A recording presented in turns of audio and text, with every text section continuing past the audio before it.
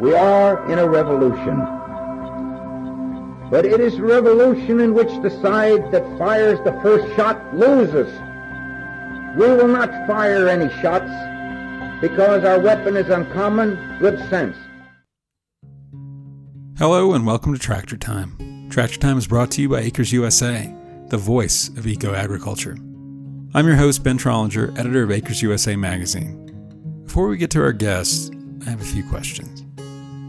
When you think about recycling, what do you see? Plastic containers piling up in the garage, maybe? The overflowing bin of clinking wine bottles that you're more than a little embarrassed by on pickup day? Or do you just see waste, out of mind once it's out of sight? Or do you see a farm? Today we're talking with Jerry Gillespie. When he thinks about recycling, he sees healthy soil in nutritious food. He sees communities coming together to claim the rightful value of what most of us think of as just trash. In his native Australia, Gillespie saw two big problems he wanted to fix: farmland that had been degraded by years of chemical agriculture and overstuffed landfills that were belching methane into the atmosphere. The answer to both problems would be to harness a largely untapped resource hiding in plain sight: the massive amounts of organic matter being discarded every day. We're talking about yard waste, cardboard, and newspaper. We're talking about kitchen scraps, the potato peels, the coffee grounds, the eggshells. What if we could capture these nutrient-rich resources and funnel them into regenerative farming systems? An internationally recognized recycling expert, Jerry Gillespie wants to challenge our preconceptions about waste, and he's been doing this kind of work for decades. He's a pioneer in the zero waste movement and the mastermind behind the City to Soil Project, which connects household organic matter with farmers. He's the author of a new book from Acres USA called The Waste Between Our Ears. The missing ingredient to disrupt climate change is in the trash. I'm thrilled to have him on the podcast today, but before we get to Jerry, these words.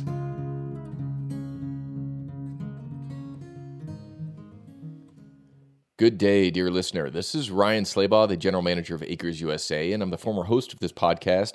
And I just wanted to say thank you for your continued support. We're almost to 100,000 downloads in our history, and that is no small feat. So if you've been listening for years and you've been wondering how to support us, there is a way to give back. We produce this podcast free of charge, and in order to continue doing so, we do need your support. Go to ecofarmingdaily.com/donate. That's ecofarmingdaily.com/donate and give any amount, $1, $5, $1,000, and you will directly be supporting the idea of free education for farmers, growers, and people across the globe. The idea of free is not sustainable, so your gift, along with our sponsors and advertisers, help carry this message to new audiences and to you into the future. So that's ecofarmingdaily.com/donate. Thank you again for listening and for your support, and have a great day ahead of you. Hey, it's Ben again. A note on the audio. Zoom is my primary tool for reaching out to my guests. As you may know, Zoom is in high demand during the COVID-19 pandemic. As a result, the audio quality, which is usually pretty decent, is a bit degraded here. You'll still be able to hear everything clearly, and I think you'll agree that Jerry is a visionary who has a lot to teach us about turning waste into a resource. And without further ado, here's my interview with Jerry Gillespie. Jerry, thanks so much for joining us. Thank you, Ben. For our listeners who may not be familiar with you and your work, which has taken you all over the world, walk us through your background. Basically, I worked for the ACT, the Australian Capital Territory, our national capital. I worked for their government for a while. Prior to that, I had a very strong interest in earthworm production using the species Yersinia foetida and general composting. But working for the government presented the opportunity to start getting more directly involved with community at a fairly large scale. That basically involved conducting more sort of public consultation on the directions that people want to take with waste strategies generally and recycling. And about that time, there was a huge interest in the idea of recycling generally, which had progressively built up from the 1960s and 70s. And organics is also becoming more prevalent. I'd had a few speaking engagements in 1997. I went to the world's first zero waste event held at Monterey in California in 1997. I returned from there, and I think I went to China for 2 weeks and then back home and then to New Zealand for 2 years as the founding manager of the Zero Waste New Zealand Trust. And since then, I've just been traveling a lot. And my main focus in relation to that, and I suppose it grew stronger as I worked more and more with community, was it struck me really solidly that people in community were not really aware of the fact of the importance of agriculture. We had this tool in terms of organic waste, but most of the time it was, yes, in some instances it was going into home gardens or even community gardens, and those people were doing excellent work. But I felt that in a bigger picture, it was a tool that we could use to reconnect people with the soil as their mother. Trying to get people to understand the notion that the importance of farming is phenomenal to any economy. Like in Australia, it's quite often said by our Treasury officials that agriculture is only something like 15% or 12% of our economy, but oxygen's 20% of the air you breathe. You wouldn't want to do without it for too long. So it's a very, very fundamentally important thing. And that just grew from there. I found myself travelling to community groups all around the world, and also to important conferences talking on the subjects of either worm farming or organics, particularly compost processes. I have a website where I have all of the recipes for composts and inoculants that I use, that people can get that information for free at jerrygillespie.net. So that's a pretty comprehensive but very British sort of background, Ben. Well, I think the crucial thing for me is your ability to connect so-called waste with agriculture. Because I feel like for so many people, recycling has become kind of a hollow ritual. We're kind of atoning for our sins as consumers. It makes us feel a little bit better about our lifestyle, that we can take all those plastic bottles and containers and whatnot, put it in a little bin, and feel slightly more satisfied about who we are. But really, you've been sort of challenging that paradigm for a long time and sort of redefining what we mean when we talk about waste. And so let's talk a little bit about language. What do we mean when we say waste? For example, the name of your new book is The Waste Between Our Ears. Explaining that title might help sort of answer the first question.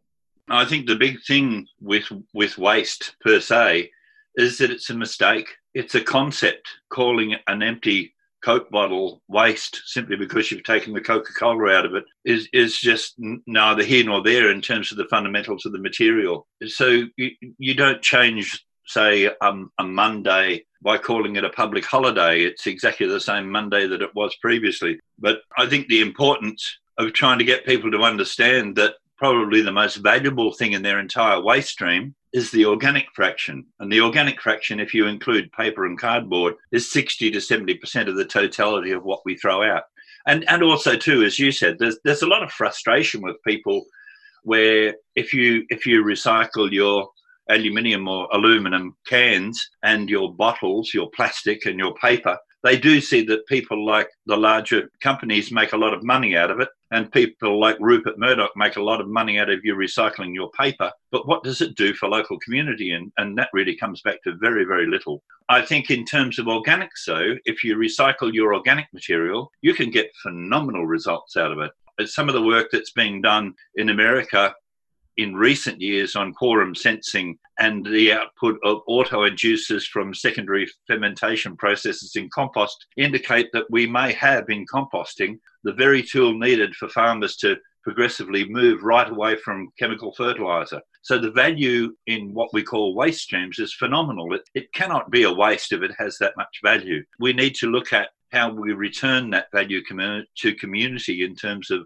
the employment positions we can create and the opportunities we can create in specific communities to use particular parts of that material stream. Yeah, I mean, I think when you state the fact that organic material makes up the majority of our waste stream, that sort of reframes the issue in a way that I think is important. I think, speaking maybe from personal experience, when you think about the recycling stream, you think of plastics for the most part, maybe newspapers, maybe other things. But I think we get this image in our head of an ocean full of plastic, landfills full of plastic. But this notion of letting people know that there's this organic matter that we can use to nourish the soil is a complete sort of, I think, a way of empowering people. Because I think about the lack of trust in recycling. The Guardian recently did an investigation into the global recycling market and found that many of our materials end up in a landfill. China shut its doors to plastic recyclables in 2017. So there might be kind of a lack of trust in the system as it currently exists.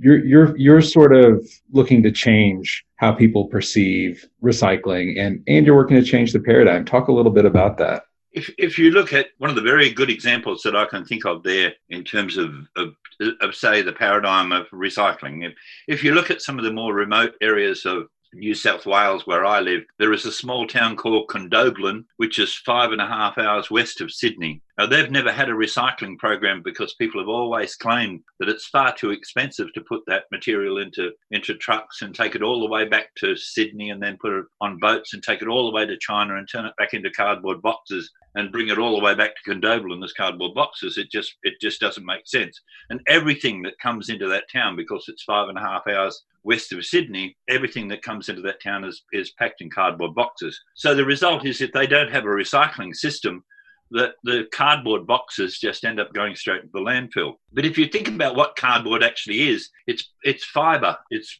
wood fibre. And if you look at where their landfill is situated in that small country town of about 2,500 people, about 200 metres or 200 yards down the road from where their landfill is, they have their sewage treatment works, and they've got these piles and piles of highly nitrogenous, uncontaminated sewage sludge that can be used in composting. So in the landfill, you've got carbon. In the sewage treatment works, you've got nitrogen. You combine those two things together and you can make a beautiful compost. And just on the other side of the sewage treatment works is a wheat farmer of probably 5,000 acres who's probably got some of the lowest levels of soil organic matter in Australia. So it's about joining the dots, and it's about understanding where that value can lie. And it's also, if you go back to your proposition about people being told that material is not being accepted in China or that material is being dumped in landfill, people like Rupert Murdoch, the reason I got into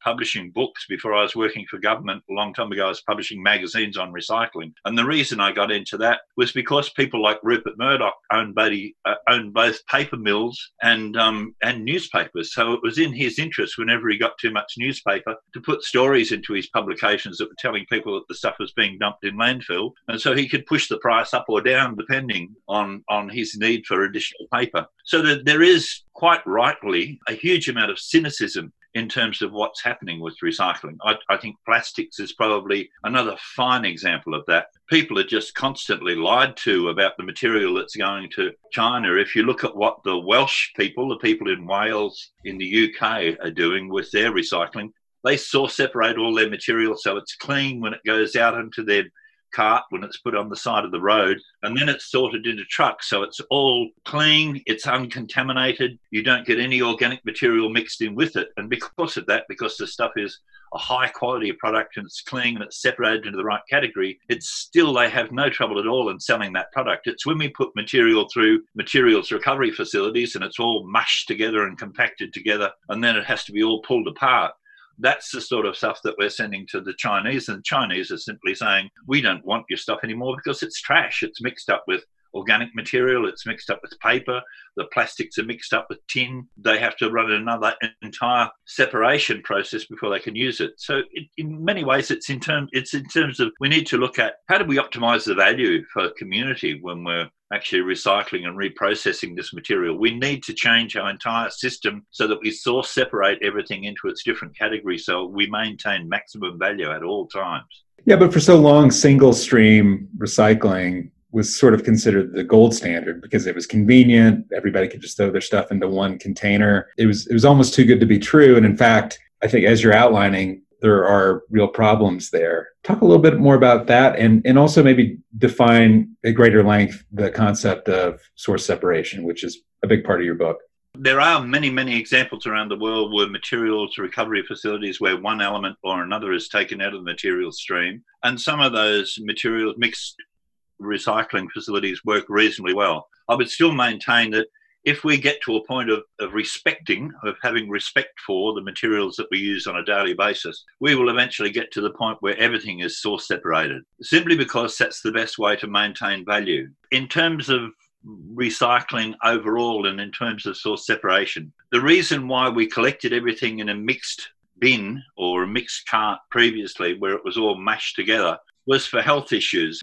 In the 1950s and 60s, we hadn't thought much about value, and it wasn't until a few sort of hippie type groups and alternate types started realizing the value that was in paper and cardboard that it started to drive recycling in a different direction. But the focus in terms of actually getting true value out of those things is not truly realized until we first of all remove the organic fraction, because that takes out the yuck factor. If you take the organic fraction, which is the cause of all the supposed health issues in waste stream recycling or waste stream reprocessing, you take the yuck factor out, the part that I think is of the most value, and put it in a separate container, or put it in a compost pile in your backyard, or put it into a community composting system, or get it into agriculture. Once you've removed that yuck factor, everything else is inert.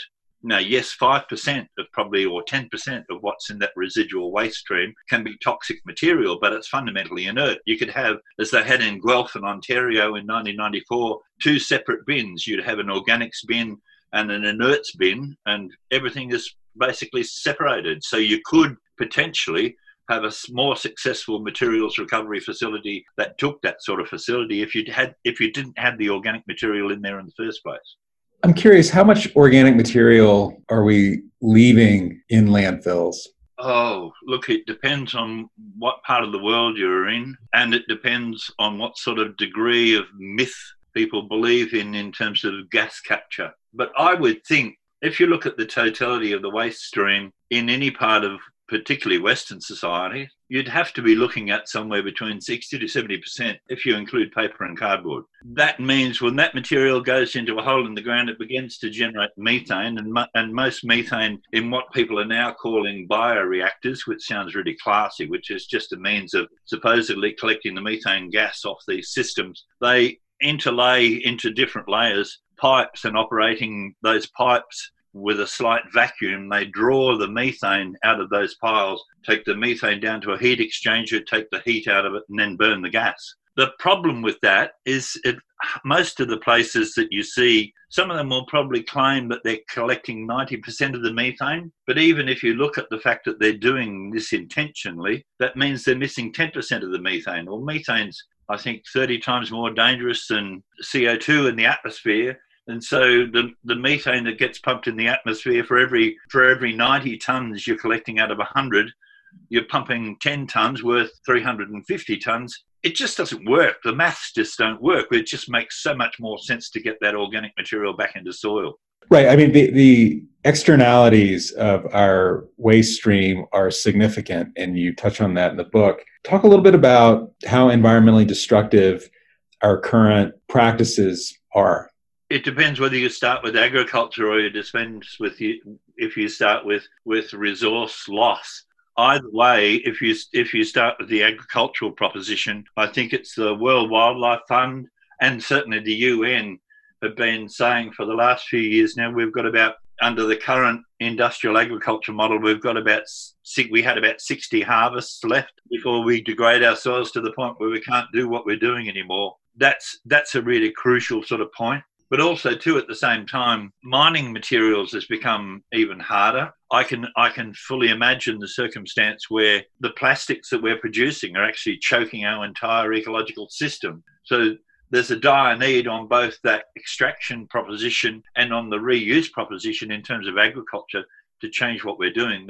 The circumstances are simply we're going to kill ourselves because we can't produce enough food, or we're going to kill ourselves because we've choked up all our waterways with plastic. I'm curious. I mean, towns have taken to the idea of banning plastic shopping bags or at least taxing them.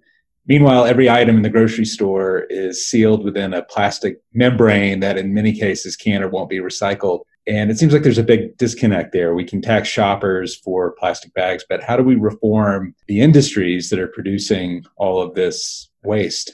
You're absolutely right. It's a different proposition to the picture we're painting to the public. We're saying to the public, if you get rid of these plastic bags, the whole thing will be solved. And the same thing is true of container deposit legislation, where here in Australia where we're putting container deposit legislation onto certain bottles, which only the certain bottles that we're actually giving people money to return are only about 1.5% of the total waste stream. But we tell them in combination, if they ban plastic bags and they recycle these bottles, that everything is fine in the environment, which is just absolute errant nonsense.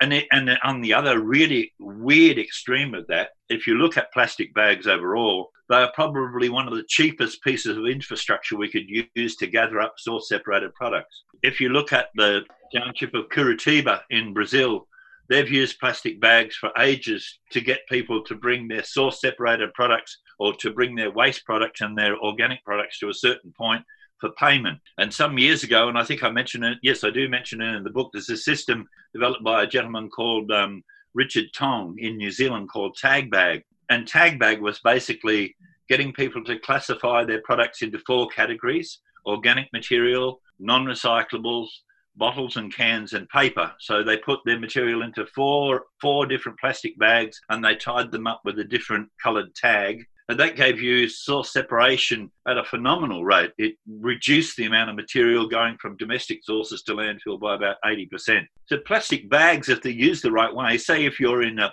poor community, a very good example would be Manila, where I think in 2011 they had a cyclone which hit them 3 times in one evening, and it killed 149 people, and those people were mainly drowned by plastic bags blocking drains. Now, that happens, of course, in mostly the poor areas where people don't have very good housing and they're always susceptible to the worst damage overall in those situations. But basically, if those people were being paid, say, 5 pesos or 10 cents for every bag of source-separated material they bought to a given point, including plastic bags, not only would it clean up the plastic bags, it would give the public, as they found in Curitiba, it gives the public a means of income.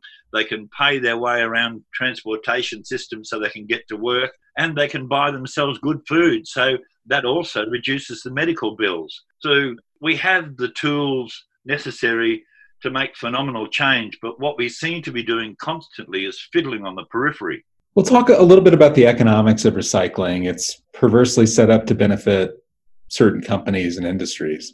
Yes, it's quite illogical if people think about the investment they make in it. And if you look at in terms of collections here in the town where I live, next to our national capital, we pay probably $400 a year for collections and reprocessing of material. What value do we get from it, though? We don't get anything back from the sale of product because that usually goes to the collector. Or we have a situation where if it goes to landfill, it's all liability. So I think we'd be much better off if people could get their heads around the idea that the money they pay in rates should be like any other money they pay out. It should be an investment. And that investment warrants a return. Whether that's 6% or 10% or 3%, it warrants a return in terms of the investment they've made. And that investment should be coming back to the community in terms of either employment or value. Why do we constantly pay big French organisations to come around with trucks and pick up our garbage and then charge us exorbitant amounts of money, and then all of the profits are sent to shareholders in Paris? It just makes no logical sense. And in the process, we've given up on all the local people who could do that identical job for us because the French can do it cheaper because they're more competitive or something along those lines. Or the Australian companies, they're all the same. But we give money away to enormous organisations despite the fact that that money should be going back in and invested in the local community. Yeah, I mean, I think particularly here in the United States, we have kind of a fascination with technology and with things that seem like they're magic, you know, and I think that sort of applies to some extent to our waste system where you just roll the container out to the curb and it disappears. You don't have to worry about it anymore, and you don't have to worry about the consequences anymore. Over the years, how have you engaged with people in changing their relationship with waste and getting them to take more ownership over their outputs? I think one of the worst things I was involved in a long time ago was the collection system that we now use pretty well all over Australia, which is a yellow lidded 240 litre, so I think it's about a 60-gallon recycling bin, and that's a commingled bin.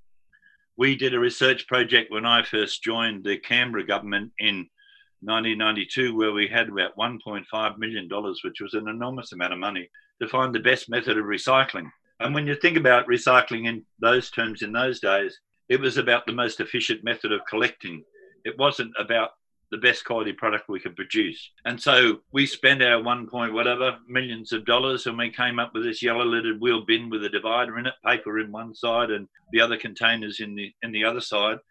And it was actually taken up by an American firm called Browning Ferris Industries, BFI. They had actually offered, and this gives you an idea of the value or otherwise of these things. I was doing the contractual arrangements at that time, and for the people who were collecting our garbage, there was a charge of 75 cents a lift. Browning Ferris Industries came in with a lift charge for a bin of 35 cents, which was unheard of in terms of cheapness. But what they gambled on was that they would ultimately have control over the sale of the product going out of their materials recovery facility. Well, not long after they started the contract, the bottom fell out of the market. And I think in the end, they were losing something like $1 million a year. They lost about $5 to $7 million in the length of that contract, which is an insane thing.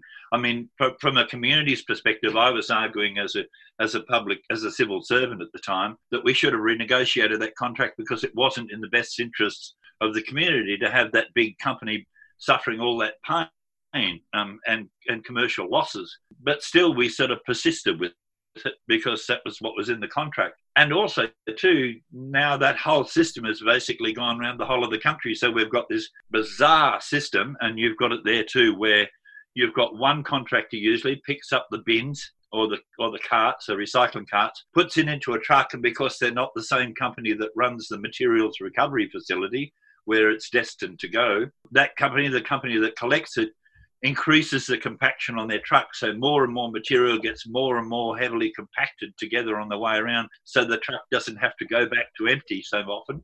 They take the what is now compressed muck to the materials recovery facility where they dump it on the ground, and some glorious engineer has actually come up with this notion that they can sort all this stuff and they'll have absolutely no waste left over, which is drivel and nonsense. Most of the time their contamination level, the stuff that they send to landfills, probably somewhere between 5% and 20%. And so it's ineffective, it's uneconomic. And then what we do then is they'll bale this stuff together and they'll try to send it to somewhere like China. And again, as you said earlier, the Chinese are saying, we don't want it because it's trash. So it's a spiral, it's a run down to the bottom, and we all seem to be involved in this crazy race. Inefficiency and ineffectiveness.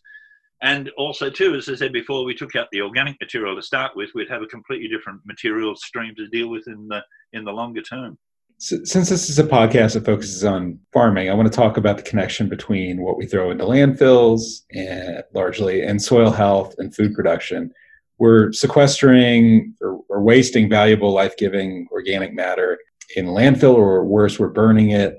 And this is at the center of your work, particularly with the City to Soil project. Talk about the massive opportunity that we do have here and the methods that you've used to harness waste for good. Our entire focus to get people to give us clean organic material was simply to say to them, we need this material clean because it's going into the soil to grow your food. And despite our cynicism in the world overall, no matter where we're positioned, we all have an investment in the future somewhere. You know, some of us are going to end up in a home for the bewildered somewhere. So you'd hope the person looking after you is a sane, normal person. But we all have an investment in children. And people understood that simple message of saying, we need this product clean. We found, because of that simple message in the City to Soil system, our contamination level, if that education was continued, never went above 0.5%, which is extraordinarily low. So the idea for me has always been this concept of saying to people, the soil is your mother.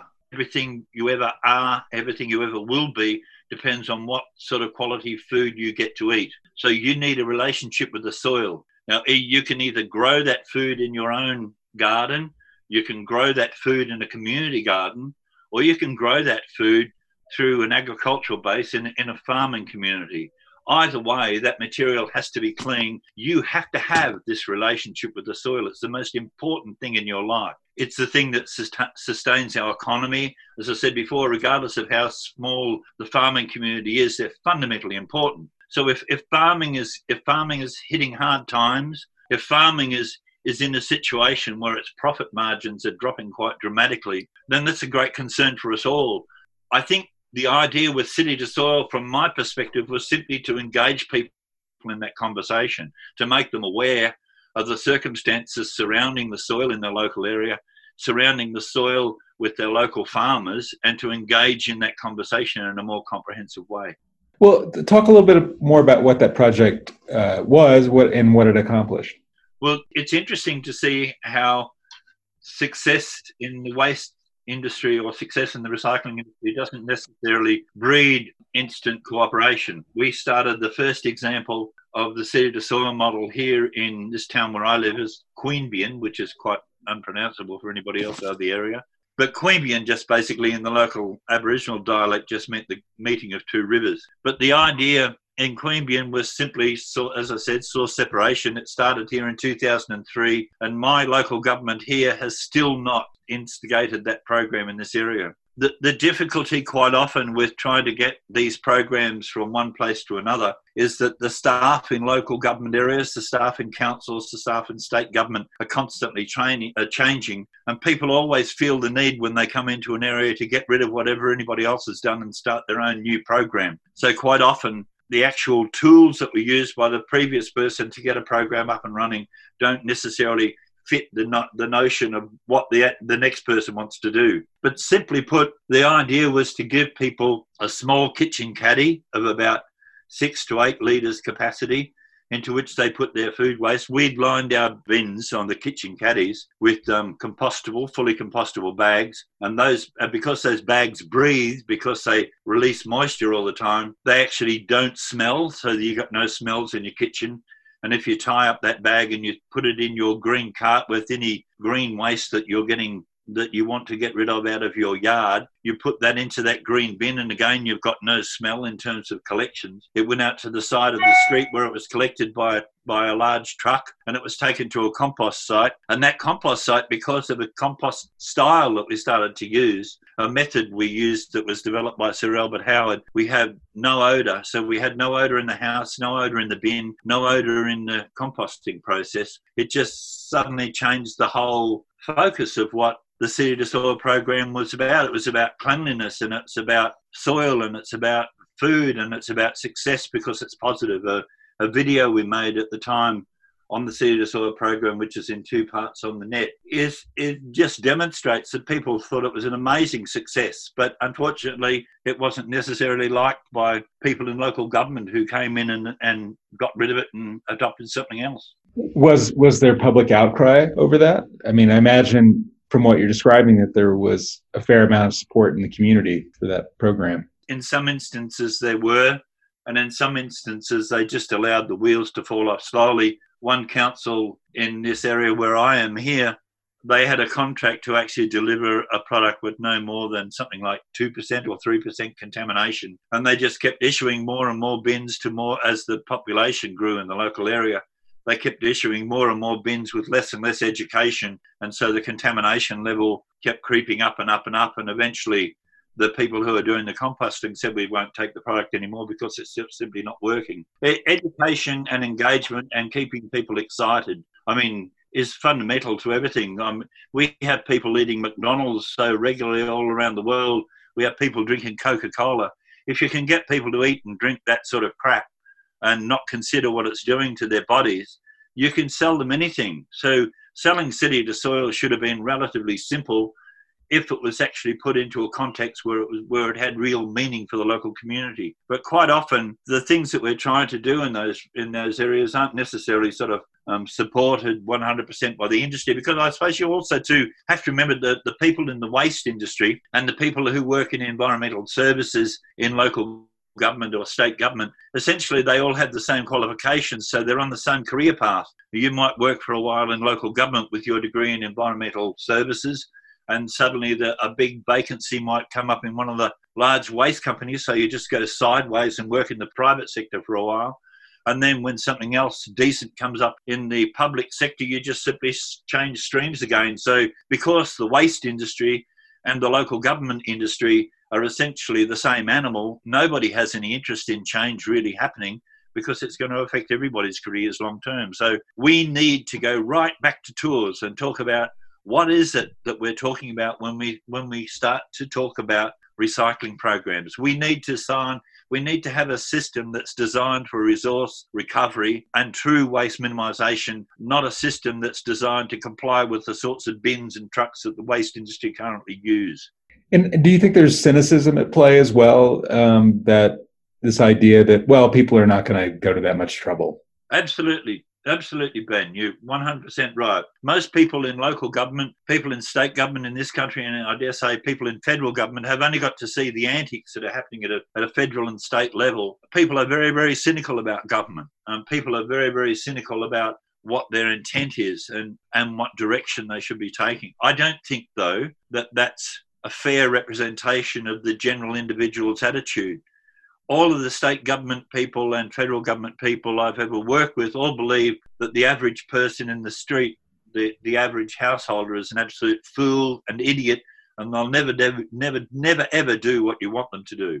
And that's simply not true. We demonstrated with City to Soil that if you give people the right tools, the right motivation, and the right information, they will do exactly what you want them to do. You know, to think about recycling is one thing, but to make the connection as you have to food production and agriculture is another way of framing it. And I'm curious, when did that insight occur to you? When did that become central to your mission? When we first started the City to Soil program in this small town that I'm in, we were fortunate in that there were a couple of people in the state government agencies who saw that it was actually quite a valuable project, and we were successful with a project that was $2 million worth, and we were involved with 3 local councils and the council in that town I mentioned before, Condobolin. And Condobolin is roughly 5 hours northwest of us, so it's a long drive. We very quickly realised that if we were collecting all of this organic material, so we're collecting the green waste from people's homes as well as their food, we very quickly realised that if we used a standard composting process of shredding everything up and then turning it every week, and just the normal aerobic compost process, we would have been running up and down the highway with machinery. We would have used $2 million in a matter of months. So we needed a new composting process, and we found that in a mixture of work that was done by Sir Albert Howard in Indore in India. In fact, if you look at pages 48 and 49 in a book he wrote called An Agricultural Testament, you'll find a description pretty well of the compost process we used. But there was also another input into that was from a woman called May Bruce. And May Bruce had come up with an enclosed composting system using herbage as an inoculant mix. And it's a covered composting process, which was made generally in 1 cubic yard or 2 cubic yards. During the Second World War, she was producing enormous amounts of very, very high quality compost for people to grow vegetables. So we just combined those 2 systems. Now, as I said before, all of that information is available on my website, but effectively we took all of our organic material that we collected in 240 litre carts, and keep in mind, most of the material that goes into those containers is so small, you don't get it. It's no thicker than your thumb and no longer than your arm. So we didn't need to shred the product. So we wet it down to about 40%. We put our inoculant on it. We put a cover over the top. We put an indentation in the top so when it starts to respire, the moisture drips back in. And then we found after you leave that sit for a little while, after about a week, when the aerobic material bacteria have eaten everything they possibly can, the pH drops to about 4.5, and the whole pile becomes facultative, so it becomes fermentative. So we had this process where we turned it once in the middle just to take out any additional contaminant, but we had this composting process that in the same length of time that it did to make other composting processes work, we could produce a really high quality product with hardly any mechanical inputs. We think we'd cut the cost of composting by probably a third in terms of actually producing a high quality product. That's the sort of thing in a 6-week trip I did last June and July in the USA and Canada with Dr. Christine Jones. That's the composting process and the inoculants that we were making for that was the sort of thing we were showing to farmers. So that's what drew me into that. Once you've got 200 or 100 cubic meters or 100 cubic yards of compost, you need markets for it. And so it was important, going by what we were saying about city to soil up front, that it's all about soil anyway. It was important that we actually use that product in agriculture. So as part of that trial, we actually ran a couple of trials with farmers at the same time. And that's where, for me, the connection came from and went to. In your travels around the globe, talk about some of the success stories you've seen. What stands out in your mind? Some of the really remarkable ones at a smaller scale, but with huge potential, I think probably the most interesting were China. Following that would be some of the people in the United States. You've got some remarkable farmers who are both open-ended and open-minded in terms of changing direction.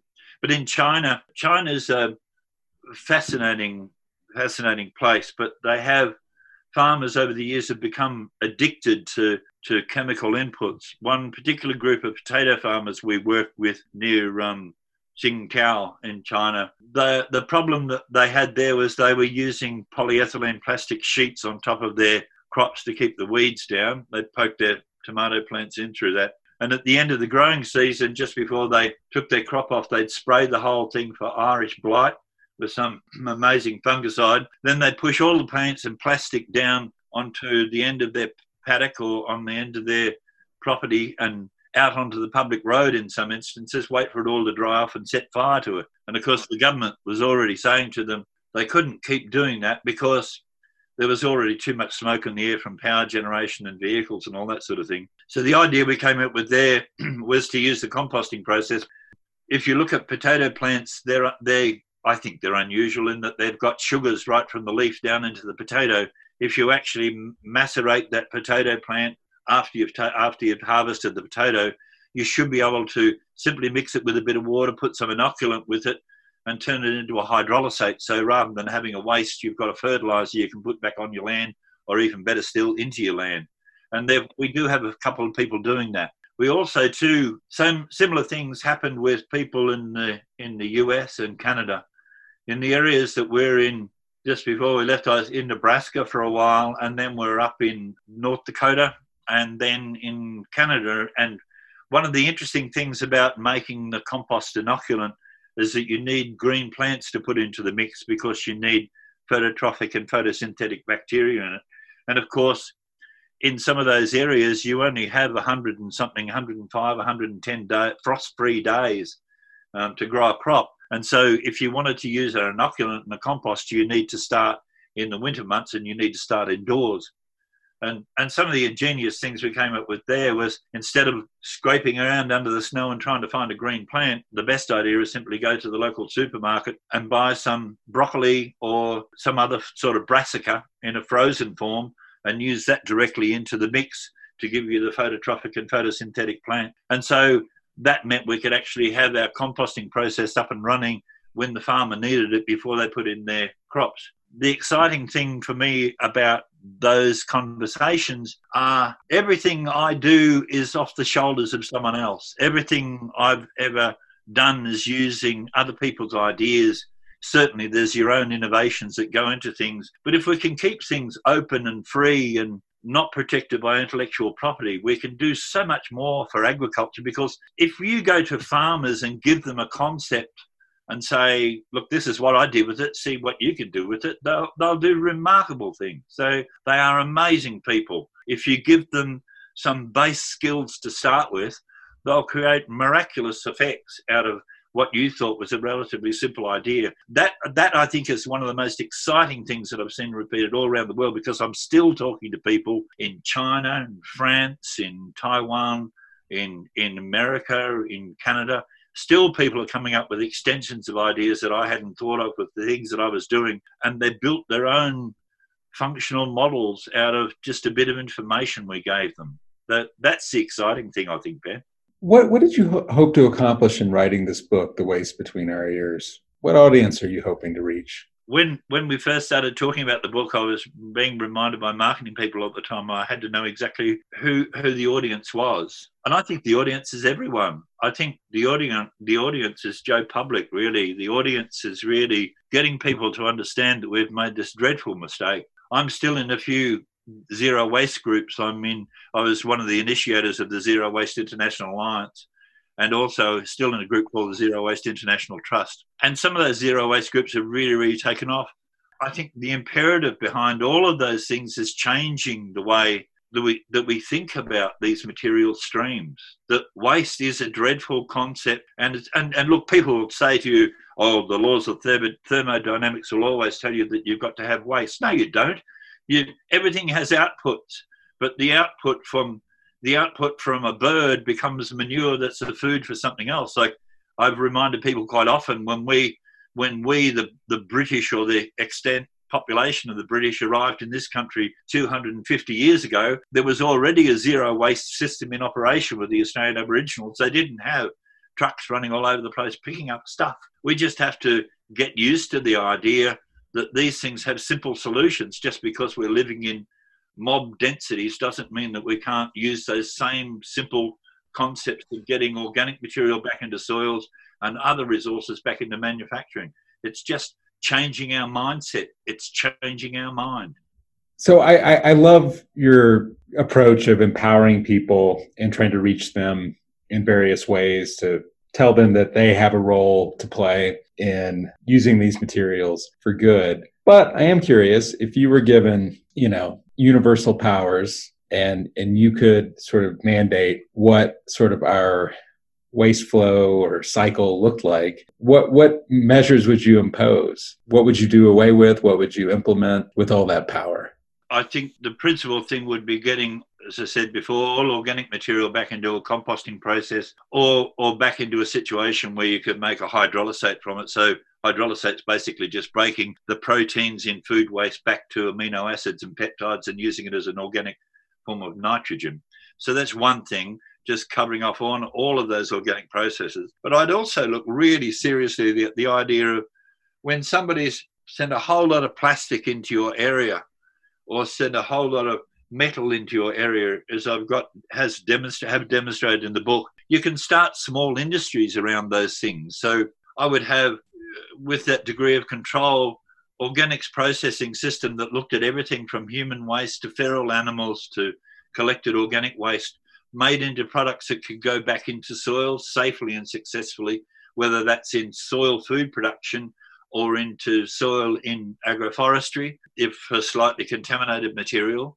But in terms of the actual glass and plastics and other materials, there's really no reason why that can't be manufactured. There's a wonderful little Dutch organisation called Precious Plastics now that have an educational tool where they have a shredding process that you, in a 20-foot container, they've got a cleaning system, a shredding system, a remanufacturing system, and a remolding system where they can make plastic goods in a very small shipping container. It's not beyond the expectation that any community in any part of the world, particularly in Western society, could easily have a reprocessing system for their glass and plastics and metals, and a good composting system for their organic. I don't know if you remember, I think it came out in the early 2000s, a book by William McDonough called Cradle to Cradle. Yes. And it was kind of about not necessarily changing consumer habits, but changing what people consume. In other words, if people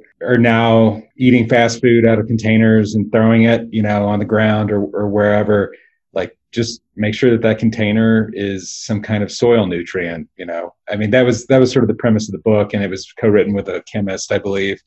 Are you familiar with that concept? I mean, is that something that you've thought about, is sort of overhauling industrial packaging? And absolutely. If you look at that instance that I talked about before about the cardboard in that township of Condobolin, the same thing is true, and perhaps not as true now because newspapers aren't as prevalent as they were. But if you could get people to think that every time one of Rupert Murdoch's newspapers comes into your town, yes, you've certainly paid money for the information or the misinformation that's in it, but you've also acquired the value of that paper. So what can you do with that paper in your own property or in your own community that then adds value to that? I think McDonough is quite right about that it's changing the thought processes as much as changing our understanding of what the concept of waste is. again, going back to what he said, he's saying exactly the same thing that I was saying, I think, in many ways, because it's realizing that the thing that you've finished using at that particular time has an enormous amount of value. As I said, nature has no waste. There's no such thing as waste in nature, simply because the outputs of one thing become the inputs to another. And I think that's what McDonough was really trying to work on, the idea that we should start mimicking nature in a much more resonant way. Exactly, right. I'm kind of curious, and this is sort of an oddball question. I usually save those for the end, but I'm curious what you think of the whole kind of minimalist decluttering craze that is sort of sweeping, at least where I am in the US. Marie Kondo wrote a book. I'm blanking on the title, but the idea is that if you have some possession in your home that doesn't spark joy, you just get rid of it.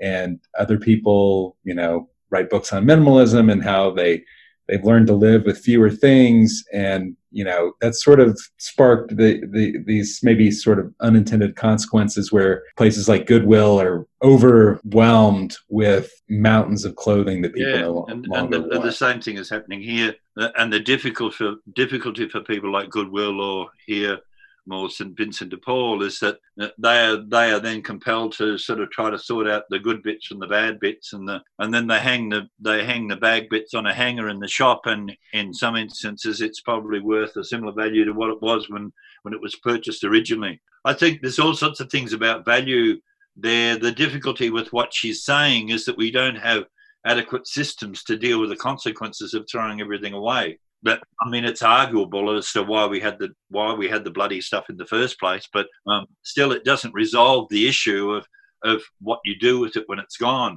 One of the points I keep making here, and it goes back, Ben, to agriculture once again, because if you look at China, you can buy a T-shirt in Australia for $2 or $3, or even though our dollar at the moment is worth half of your dollar, we can buy 2 T-shirts for $8.